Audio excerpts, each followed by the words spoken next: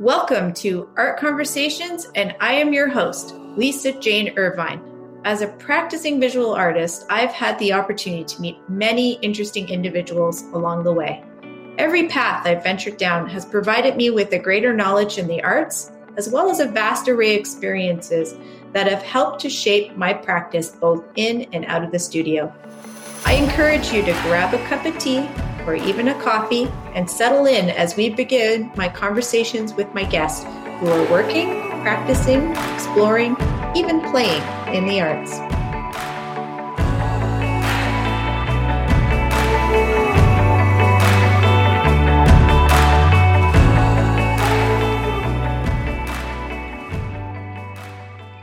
Lydia Swanson is a collage and mixed media artist who resides in Burlington, Ontario. After a long career in public education, Lydia turned to the arts to express her creativity. Lydia has exhibited in numerous shows and has served on numerous boards, committees, and art associations in both Mississauga and Burlington.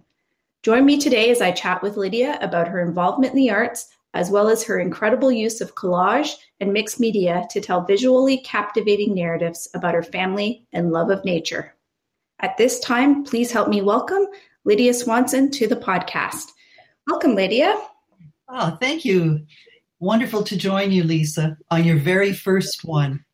I'm so happy to have you as my guest. It's an honor. Thank you. You have quite the accomplishments here, Lydia. Trying to decide where we should start. You're very active in the arts community, which is fantastic. So tell us about that first course at Sheridan College. Like, how did it get you sparked? What was it about the color that introduced you to the world of art? I think it was just taking a color, a watercolor, and putting it on a piece of paper. The color just glowed, and I thought, wow, this is really something to brush on color. And we did a lot of theory, and part of the theory was really wonderful color exercises, combining opposite colors, complementary colors, red and green, and putting them together, and then adding a little bit of white, a little bit of black, and all of a sudden there was this huge palette of possibilities, and each color felt different. It brought something different out, and I just fell in love with it. Do you think that color theory really helped where your work goes today? Do you refer back to that on a regular basis? Well, it's funny because sometimes you just go wild and you splash paint because it's so much fun. But then when a painting doesn't work, guess what? You go back to the theory, you go back to the basics, and you look at your painting and say, okay, why isn't it working? Yeah, of course it's not working because, I'm using this particular color that just doesn't blend in, or the values aren't right, or whatever. So you go back to that, usually when you're in trouble. Makes sense. I know I had the chance to see some of your early work. It was very decorative, and I would imagine that it was that experience with Sheridan College that influenced that work. Can you talk about what you were first creating, especially when you got together with these retired colleagues? What was the kind of work that you did at that point in your career?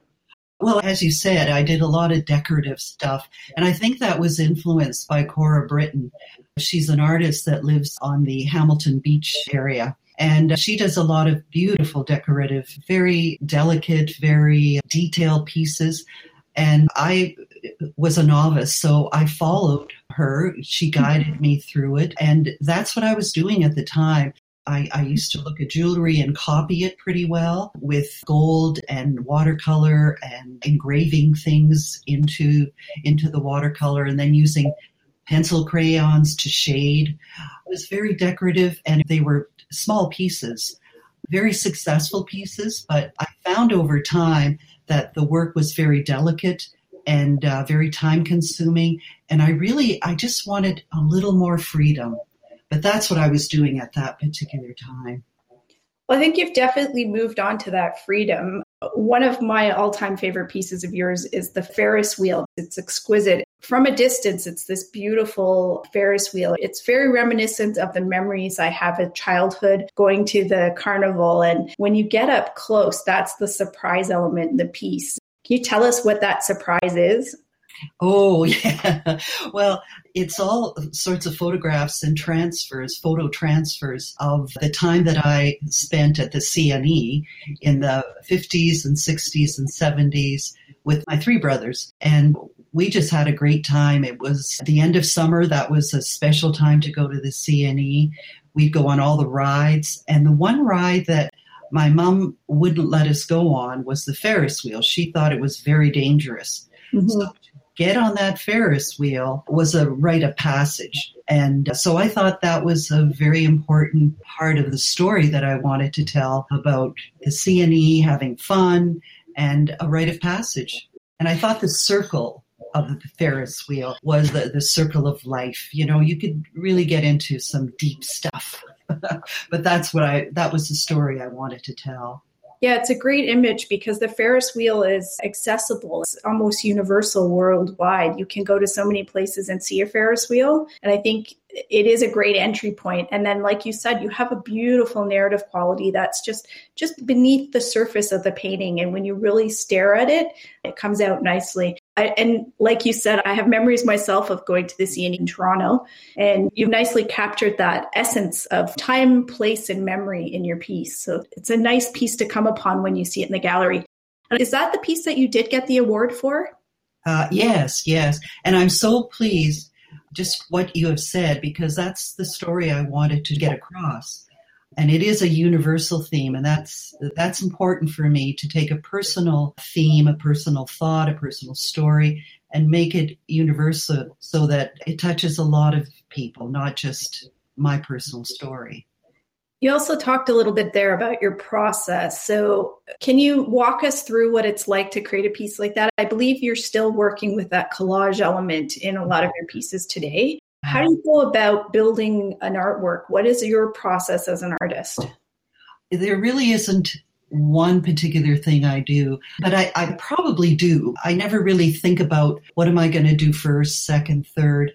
I think a lot of it is picking an image. I think that's probably my first thought. And it could be an image from the family album. It could be an image that I come across in my garden, like a flower. It could be an image that is in the house, or a photograph that somebody else has taken. It really has to feel right. It has to move me somehow. And then I have to decide, what is it that I want to tell about this image? Is it a happy story? Is it a sad story? What do I want to say? And then I'll play with the background. And sometimes I just throw paint and let it drip and whatever, just to have the fun. Just have the fun of color and paint. But then I'll take the image and I'll decide what I'm going to do. Am I just going to paste it on the canvas? Am I going to do a transfer of it? What is the composition? Am I going to do a rhythm where I put the images right next to each other? Am I going to just scatter them around as a background? Am I going to paint an image on top, like the Ferris wheel, so that it tells the story? It brings the viewer into my painting. And sometimes I'll leave a painting. It's not working. It's not telling what I feel inside. So I'll let it sit for a while, and I'll walk past it and glance at it and say, ooh, I don't know. And then in the middle of the night, usually, I usually say, I'll try that. I get up in the morning, I get into the studio, and then I try it. It's interesting how that artist inspiration hits you at 3 a.m. in the morning. You're like, yes, that's not always a good thing. But that's sometimes where the best ideas develop. It's like a playground for artists, I think. Yeah. And then sometimes I'll take a photograph of it and send it to you or send it to another friend and say, okay, what do you think? And they will give me some sort of advice. Sometimes I'll put it in front of the mirror and try to disassociate myself from it. I distance myself, and then I could critique it much more objectively. That's a great idea, is putting it in front of a mirror. Yeah. So that's basically the process. It's not one thing, but it's a lot of different things. Through your bio, and also just now mentioning, like, you do connect with other artists, especially during these last few months with COVID. How do you find that community, or how do you keep that connection alive when things are so different than what they've been previously? I think social media is really good. I'm on Instagram and I've connected with artists all around the world. Looking at paintings is such a joy, and it just takes you to a different direction. People are so creative and they have different ideas, and somehow you filter it through your personal eye. The other thing that has really helped is being part of a guild, Burlington Art Gallery Guild, Fine Arts. We met on Zoom, we talked, we showed each other paintings, we displayed online.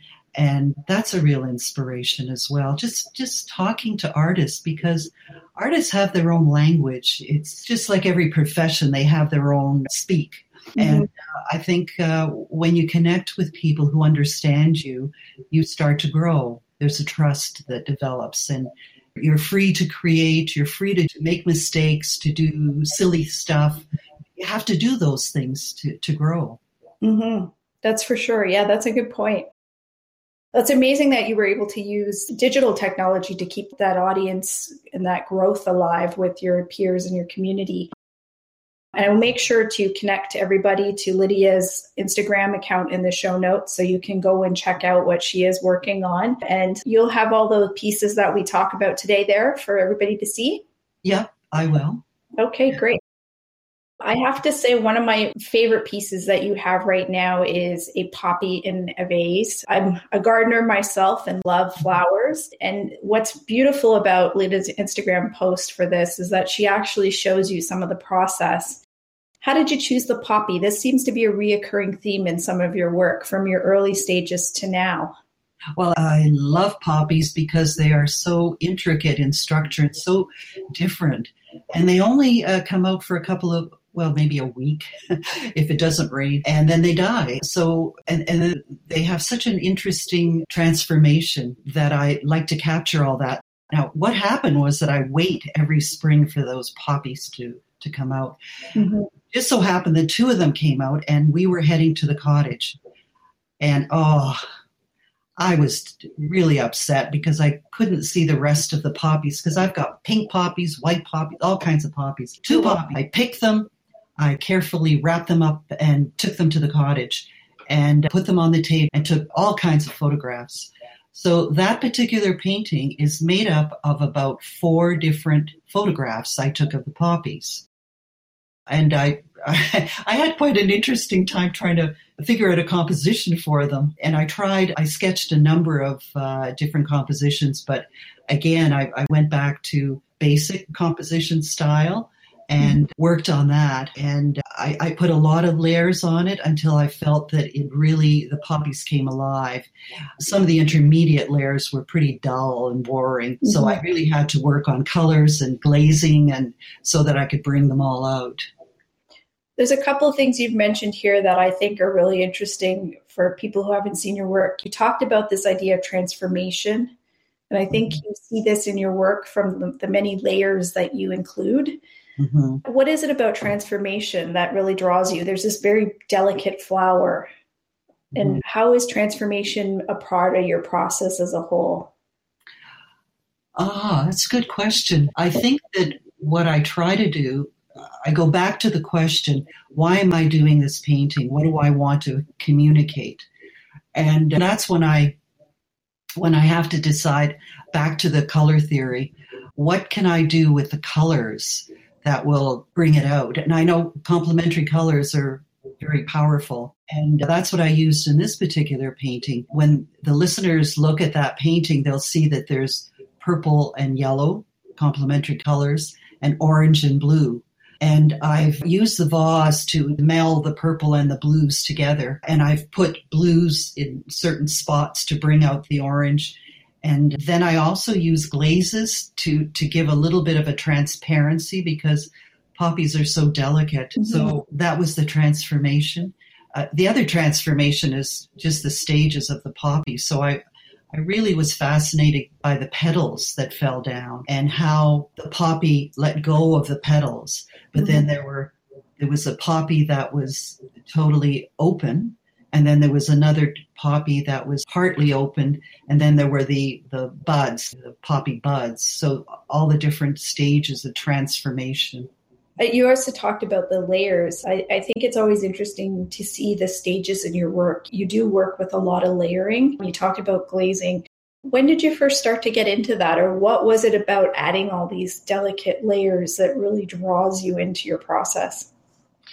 I think it was over a period of time and over a lot of courses. You know, you can go to a course and the instructor can give you all sorts of ideas, and you could only absorb so much. You can absorb it in your head, but you've got to absorb it in your heart and in your hands and then put it on the canvas. Mm-hmm. So I don't think it was any one particular time. Mm-hmm. I think it was over a long period of time. Integral to your process. It's a big part of it. Yeah. Well, I also like to experiment. Mm-hmm. I'm very bad. You know, a lot of people would stop. But no, I have to say, you know, I wonder if it would look good if I put this there, or if I put a glaze on here. And what glaze should I put? And I'll put one glaze and it looks awful, so I'll do another glaze.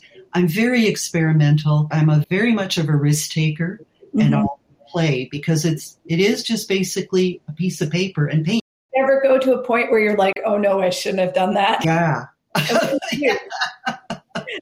That's when I put gesso on top of it, and then there's this lovely texture and I can build on something else. I would imagine I would panic if I got to that stage in a work. I'd be like, now what do I do? Where do I go? I think there was one instructor, and I can't remember who it was. First thing he made us do was put a piece of watercolor paper on the floor and walk all over it. And he said, your painting can't be too precious. That's good advice. I think sometimes we get caught up in it being perfect and precious. So being able to let go is really important. Your recent piece, Party Dress, has been in a couple of online exhibitions, from what I understand. Mm-hmm. Tell us a little bit about that piece. Who's in the piece? What's it about? Well, that's a picture of me, as I would say about 8, 9, 10 years old. And it was, you know, you always had to have a party dress to go anywhere because it was the sign of the times. I guess we still do that. We dress up, but we don't dress up quite in the same fashion. But that was a special dress, and I had a bonnet to go with it. It must have been an Easter type dress that you wore a bonnet and you wore a dress. And I just thought it was very much a cultural statement of the times. I think it was the 50s. And I wanted to use that, first of all, because it was the full body image, head to toe. And I wanted to do some sort of a little rhythm of this piece. I did this about 3 or 4 years ago, and I wasn't happy with it. And I put it downstairs in the basement with all the other paintings that I store. And this year I went downstairs and said, you know, I think I could do something different with this. So I started putting more paint and layers on it. And then all of a sudden I said, yes, this is what I want to convey. Yeah, it was quite interesting. This painting resonated with a lot of people. It is sold, but I told the person who bought it that I need to display it a few more times, so he can't have it yet. That's good, though, that you're getting such a great response to it. And I think, you know, it's really interesting that you said this piece has sat for a couple of years. I didn't even realize that. It just shows you that as artists, we don't always get things right the first time. We don't always like what we do. Maybe we're not even satisfied with the process, but we're definitely harder on ourselves than we need to be, because it's an exquisite piece. It's beautiful. The colors are stunning. It has a softness to it. When you talked about the Easter bonnet, I could see this as Easter colors even. Mm-hmm.